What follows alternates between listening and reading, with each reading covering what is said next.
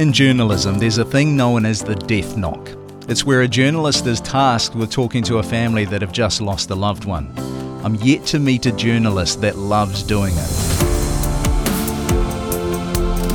So what happens when you're sent to the hospital where there are a large number of people who have lost loved ones and the horror that has just unfolded, having no idea how they might react to a journalist asking for their story?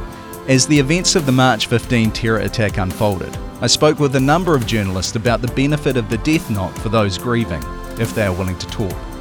If they're met with empathy and compassion, it has the ability to be part of the process of healing. As you've now heard in previous episodes, the Muslim community that suffered through that event were extremely open and willing to talk. In so doing, it was good for them and good for the nation. But the step to get those stories had to come from journalists. And those journalists couldn't be shy about asking. They had to be respectful, but they couldn't be shy. I'm Frank Ritchie, media chaplain, minister, broadcaster. As the horror of March 15 was making its way onto our television screens, our radios, and into our online and print media, I made my way to Christchurch to support the journalists in the middle of it. In this series of podcasts, I'm sitting down with journalists who called Christchurch home and were on the front lines of letting the world know what was happening. Welcome to episode 5 of Friday Prayers. In this episode, I chat with Rachel Dass. Rachel Dass is an NZME reporter. You'll often hear her on Newstalk ZB. What stood out for me in Rachel's experience was her compassion towards the victims. In the immediate aftermath of the attack, Rachel was one of the people that helped me understand what goes on for a journalist as they approach the families of victims. For that reason, I wanted her story to be told. Rachel, thank you for joining me. It's my pleasure. Thanks for inviting me, Frank. Now, do you want to unpack for us a little what your day-to-day work with Newstalk ZB is? So I work as a radio reporter at Newstalk ZB. We rotate between different shifts, so I might be starting work at 5 or coming in at midday, either covering what's happening right now or preparing stories for the next morning. But that can be talking on the phone to a lot of people, a lot of different spokespeople about local Christchurch stories, the wider South Island, sometimes taking that out nationally, and then writing radio stories. So if you listen to the 8 o'clock bulletin in the morning, there'd probably be a couple of stories I'd written and put together. Or if there was a breaking news event, if something was happening over on the coast with the Pike River mine, I'd probably be over there doing some just live reports of what's going on. So it's always a mix. You never know what's going to happen, but radio is definitely the main format. Occasionally we'll do written pieces for the Herald, but it is mainly on air, either pre-recorded or live stories. As someone who's used to telling the stories, which most journalists are, it's a slightly strange experience to be interviewed, I would imagine, especially when it comes to something as big as March 15. What's it feel like for you to be on that side of the microphone? Well, it feels like I'm wearing the wrong hat and that something got mixed up. I should really be asking you about your experience of everything. So it does feel rather strange. I think you get so used to talking to the people who've been directly impacted by an event. So say March 15, the victims and the families and the people tightly around that situation. You're just the eyes and the ears to translate that message back to the wider audience so that they don't even know you're there. So to talk about my actually being there, it does actually feel quite odd and almost uncomfortable. Yeah, I could imagine. Yeah. As someone who conveys the information then, receiving criticisms and affirmations, so in those times where people do notice you as the storyteller, when obviously you'd hope that they just notice the story, what's that like? I think there's always that part that's nice to know you're doing a good job, regardless of what your job is. But it is strange having it focused on what it's like as the journalist to be there. You just want to naturally reflect that back to no, take it back to the person who's experiencing it, take it back to what they've seen and heard. Which is a little bit of what we'll do here as we unpack what March 15 was like for you. I remember catching up with you across the weekend of that and seeing some of the experience as you were going through it. But from your lens, let's talk through that day. How did March 15 start for you? Well, it started as the odd phone call or message coming to the office saying, oh, there's been a shooting, or we think there's guns, or we've heard something. But to be honest, we get a lot of different random reports from people, so it's hard to know sometimes if there's any legitimacy behind that. But after getting a couple of those, I was sent out to the scene. So I was back in the Christchurch office. It's like a 15-minute drive into the city centre where the Al Noor Mosque is. So I jumped in the car and was making my way in. I was about 2 minutes from the scene probably, so there'd been just back-to-back traffic and sirens everywhere, which in Christchurch isn't a familiar situation to be in, really. Pretty quiet, pretty laid back. So you're heading there, you have really no idea what's taken place. You just know that there's a story there. There's something that might need to be reported on. Absolutely. And so at no point yet are you jumping to worse conclusions. It's just, something's happened. It's a police incident. They're not saying much. That's quite normal to not know yet what's happening. And then I was actually given the call from our bosses to turn around and to go back to the office. And at that point, I realised how significant things must be. Because as a journalist, you're on the front line, you're going to exactly where things are happening. And so to be told from your bosses, actually, it's not safe, we want you back in the office, was a very strange feeling situation to be in, driving away from what was happening rather than getting right in the thick of it. Yeah, this bit interests me because I think this is the unique part of your story, that editorial decision. I think it was a really wise decision, but it does work against the instinct. It does work against the image that people would have of journalists as well, as kind of running and trying to get the story no matter what, putting your life on the line, charging in front of the bullets. So as a journalist, what was it like to turn around?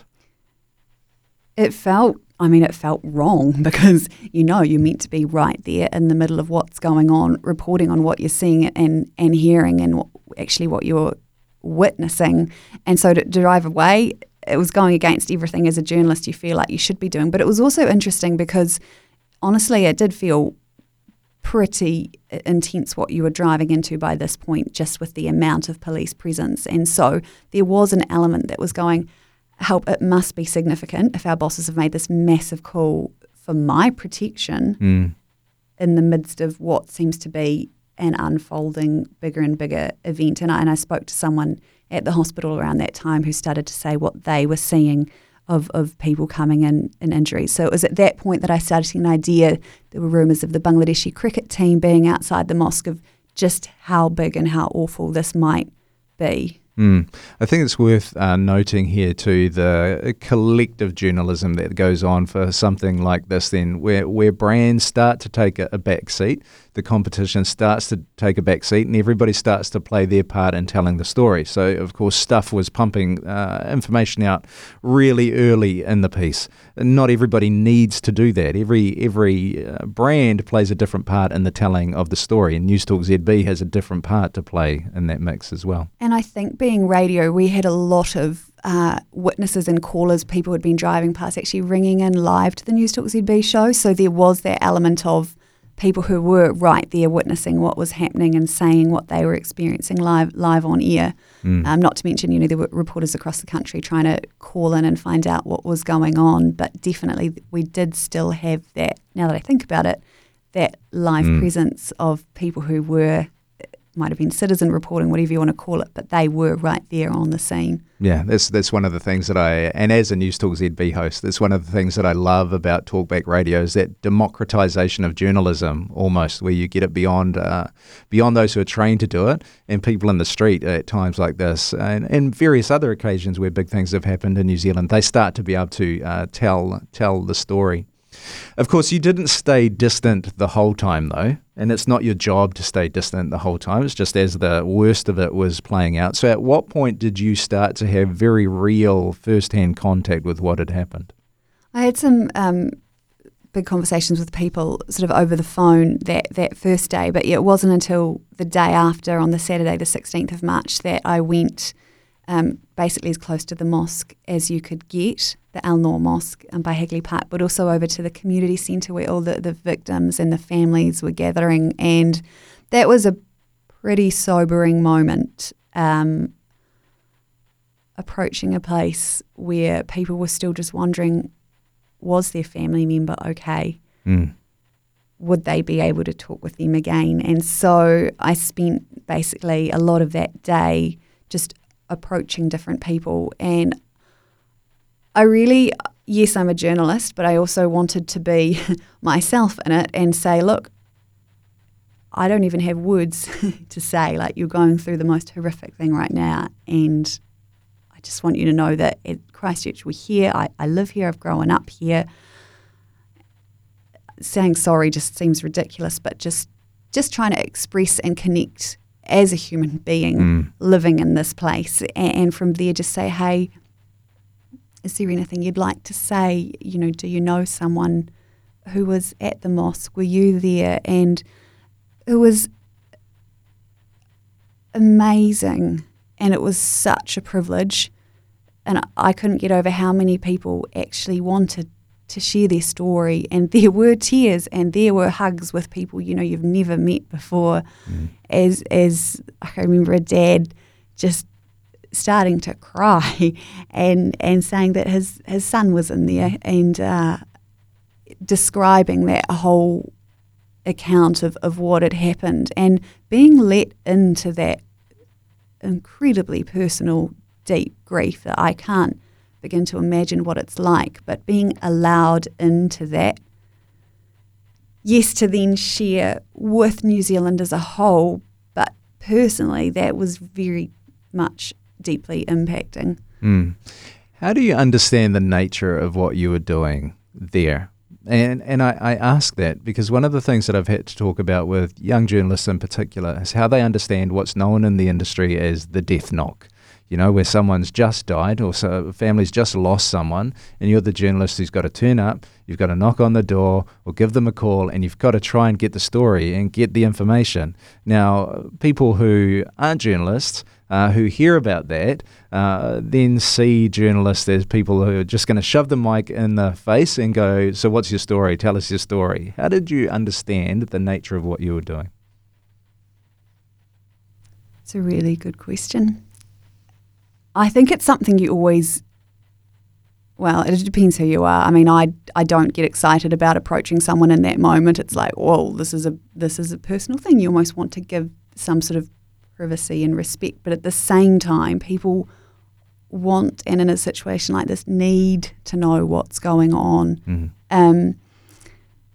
So I think what I really tried to do was just to, as I mentioned before, be a real person in that situation, not shy away from the horror of what had happened, but actually try and extend some form of, in this moment, I'm here with you, and I don't pretend to know what it's like where you are. But is there anything you would want to say, that you would like to share a story about your loved one, and realising in that for some people actually getting to talk about whoever it was that was missing or that they've lost is actually really important, and getting to paint a picture of who they are and share the human side of it rather than just all these numbers and horrible accounts. And so I guess humanising and giving someone an option that if they'd like to, that door is open. And as I mentioned before too, it amazed me how many people actually did want to talk in that moment. And I think like the day after and in the days to come, some of that changed. People weren't necessarily so open. The media presence swamped the city. Even that afternoon as I was there, it was kind of me and a couple of other people moving around at different times media-wise. But then, you know, the international media started coming in, and I think that did probably create a little bit more caution or hold back some people sharing their stories anyway. Yeah, I can imagine, because then they'd be starting to deal with journalists who don't have that personal connection. How was that for you guys, the Christchurch reporters? How was it for you? I mean, you're reporting on your home, whereas, like I spoke to some reporters that weekend from Australia, and there's a totally different emotional dynamic for them. This is almost, as horrible as it sounds, it's almost the sort of story they dream of. You know, you fly in, there's a crisis, you get to report the crisis, and then you fly off back home and you're paid to stay at a motel, have a few drinks along the way. It's a totally different experience. What's it like for you local reporters dealing with that? Not all of us have grown up here, but when you live somewhere and it's your home and the park is the place that you walk around, and you've got friends from all sorts of different backgrounds and cultures and nationalities, it is tough because you know that you're there for the long run. I mean, regardless of where I go in the future, Christchurch will always be home. And so I really wanted to respect and love the people that I was coming into contact with. It wasn't just, here's someone who could be, yes, they might be amazing radio talent per se and really take the listener to that moment. But at the end of the day, it's your own backyard. And so I think there is quite a big difference between wanting to respect and honour, and yes, you want the story, and it's that strange balance between asking questions and recognising someone's right to privacy and not giving an opportunity and asking questions, but also not pushing overbearingly,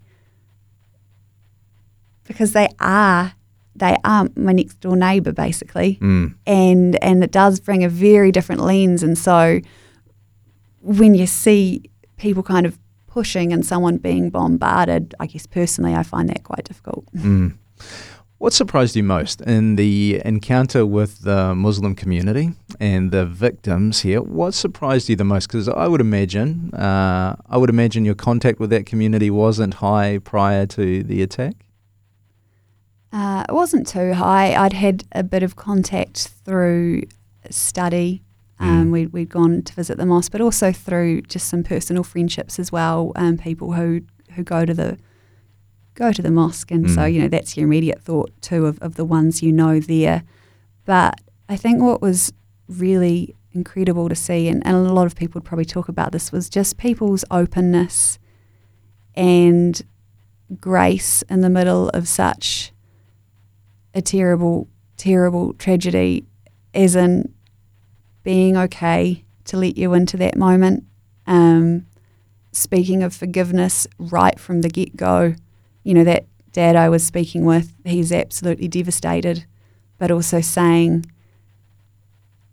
I'm going to extend forgiveness basically, and I'm not going to let that. This isn't going to stop Christchurch growing and moving forward as a city. And that was someone who was the most deeply impacted you could imagine. That's firsthand. So I think something I've always been kind of aware of. I've got friends from all over the show, but the more you get to know people from a cultural background you might consider to be different to yours, we've got so much in common. Yes, we do. We've got way more in common than what divides us, and that's not just a nice thing to say, like chat to your next door neighbour, or getting to meet more people from within the Muslim community. There's so much we share, and it's so rich and beautiful to explore that as well. So I think definitely opening up and reminding me of that.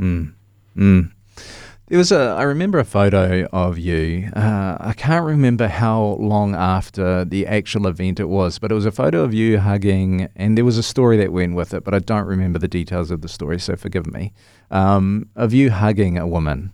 Can you remember that? I do actually. I remember that vividly. I'd been talking with people that whole morning, the day after, and I'd just gone to have a quick snack, was walking back, and there was this woman in this vibrant blue hijab approaching me with her family, and we just made eye contact. And it was just one of those instant connections. I don't even know her name. I wish I did. But in the moment, we looked at each other and we just embraced. And it was the most natural thing somehow to share that moment of humanity. And when I think about that moment, it was an incredible privilege to be there on that day, to be let into someone's grief and deepest moment. And that was probably one moment where I just thought, I don't want to ask for your story right now. I'm just going to have this moment. And there happened to be an international photographer. I didn't know until afterwards. He'd been snapping pictures and then he asked my name at the end. So he just captured that moment that happened where we embraced. I can't remember if we cried or not, but she walked on and I walked on. I really like that. I like that. The reason it's touching is it's so easy to relegate people to a role in something like this. You have the shooter, you have the victims, you have the journalists. But in that mix is a whole lot of humanity. So the beauty of that image and hearing you tell that story is the categories of victim and journalist disappear in that moment, and we have two humans who are dealing with grief. I think that's pretty special. You've had a different thing to have to process post that. Like the journalists that I've spoken to so far have had to deal with the immediate, like they were some of the first on the scene. It's immediate for them, dealing with blood and bodies. Whereas for you, there's the heaviness of stories that you've gone and encountered as people have been at the hospital and in other places. How have you processed that moving on? I think moving on, getting to sit with people's longer term grief and connecting with victims or families of victims sort of a few months down the track. And I'm not sure if I'm answering your question directly, but there is a sense at which some of us, life does keep going on. And for some of us, you move on with different things sooner than others, but spending time with people who've been impacted personally and deeply further on down the track and just seeing that the ongoing repercussions, that's always just been this blatant reminder to me of some people's lives are always going to be different. Yeah. And no matter how much anger or forgiveness or whatever's in that, that's always going to be different. And so I think that's actually been one of the things moving forward as I go about my life that in some ways you could say is the same, but is not the same. I mean, I haven't been part of the Muslim community to have lost someone, but when you're getting to walk a little bit and talk with people who have been impacted, when you're hearing of one still worried about whether they should go out or wear a hijab because they might be more conspicuous because of that, and you're hearing of businesses closing down and still the fallout a year on, it's kind of quite a sobering reminder, I guess. We're quite good in some ways at just moving on, but realising for others that's never going to be the same again. And so how do we tell stories now that kind of capture where people are at, but also show how things are moving forward? Yeah, I think that's a really important point, because there was the outpouring of grief as soon as it happened. We had the "They Are Us" slogans, which is a way of, I guess, the nation processing the grief. But our humanity is still there afterwards. And our humanity has its positive sides that causes that sort of unity in a moment like that, but it also has its negative sides. They don't go away magically. It's a constant battle to have to deal with those, which is why the storytelling of people like yourself is so important, because it reminds us that humanity in all its glory and its messy and its brokenness is still there. We still need to process it. We need to be reminded about these things. So Rachel, thanks for taking the time, and thank you for what you do. Thank you, Frank. It's a real privilege. Thank you. That was Rachel Dass. My thanks goes to NZME Christchurch for providing the space and equipment to record that conversation. In the next and final episode, I chat with Logan Church from RNZ National. I spent some time with Logan on March 16th. He hadn't slept since beginning his reporting the previous day, and we managed to touch base in a small window before he got back into reporting. He was still running on adrenaline, clearly shell-shocked and trying to work it all out. I wanted to know how he was doing now, a year on.